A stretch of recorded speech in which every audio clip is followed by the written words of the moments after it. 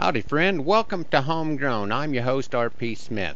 With the weather changing and giving us the first real taste of cold for the season, it dawned on me how much time and energy is spent by ag producers just trying to keep from going backwards. I happen to believe it goes back to the Lord's discussion with Adam as he and Eve were leaving the garden shortly after the first shopping trip to pick up some groceries and look for new clothes. They didn't get any points for buying local. The ground was cursed, and they were told that if they want to eat, they have to work. Farmers and ranchers have been dealing with sweat and thorns ever since. Maybe that's why 98% of the folks in this country have looked for a different line of work. This week, my hometown Chamber of Commerce hosted its annual Farmer-Rancher Banquet.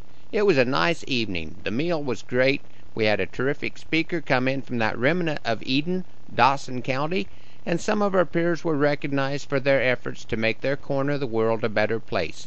It was a lot of fun, and the effort by the Chamber to show their appreciation for those of us working the dust till the dust works us was really appreciated. One of the cold afternoons this week, I decided to spend some time cozied up next to a warm computer and put together a new piece that I call a cowboy success story.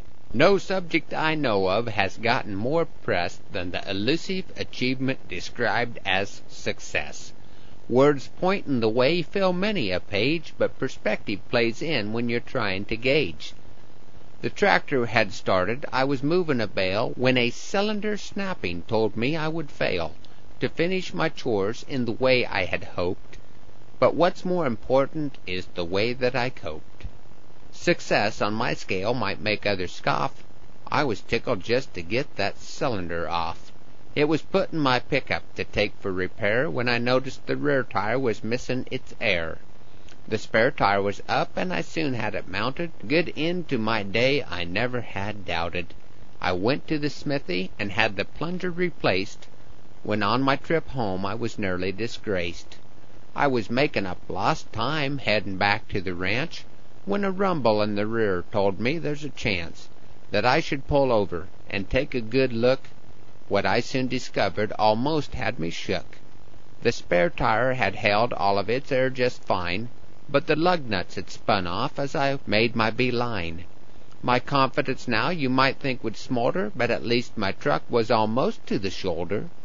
My toolbox still loaded right there in the back, beside the mixed blessing of a handyman jack.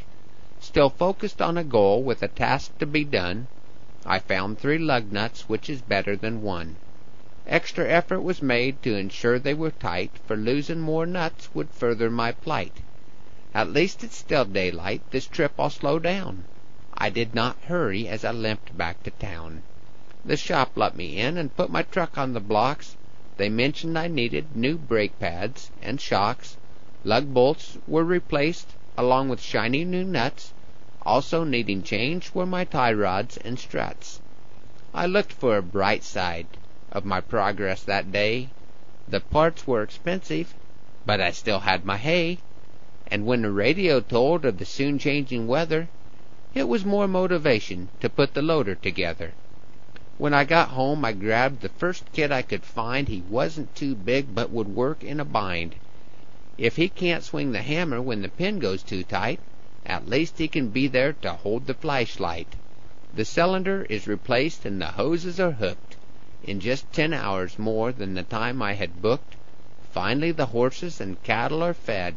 It's been a long day and I'm ready for bed. As I drift off to sleep on my day, I reflected. Somehow in my dreams the dots were connected. Success is measured in the cowboy way, if you're back where you were when you started the day. Thanks for riding along this week on Homegrown. I cannot tell you how much I appreciate you for joining me for this weekly visit. And for you folks just too tired to get up and change the dial, hang in there. One of these days things will get better. Speaking of things getting better, we continue to make changes to the Homegrown webpage. Hope you can check it out real soon at www.rpsmith.us. Thanks again. Please join us next week for another edition of Homegrown.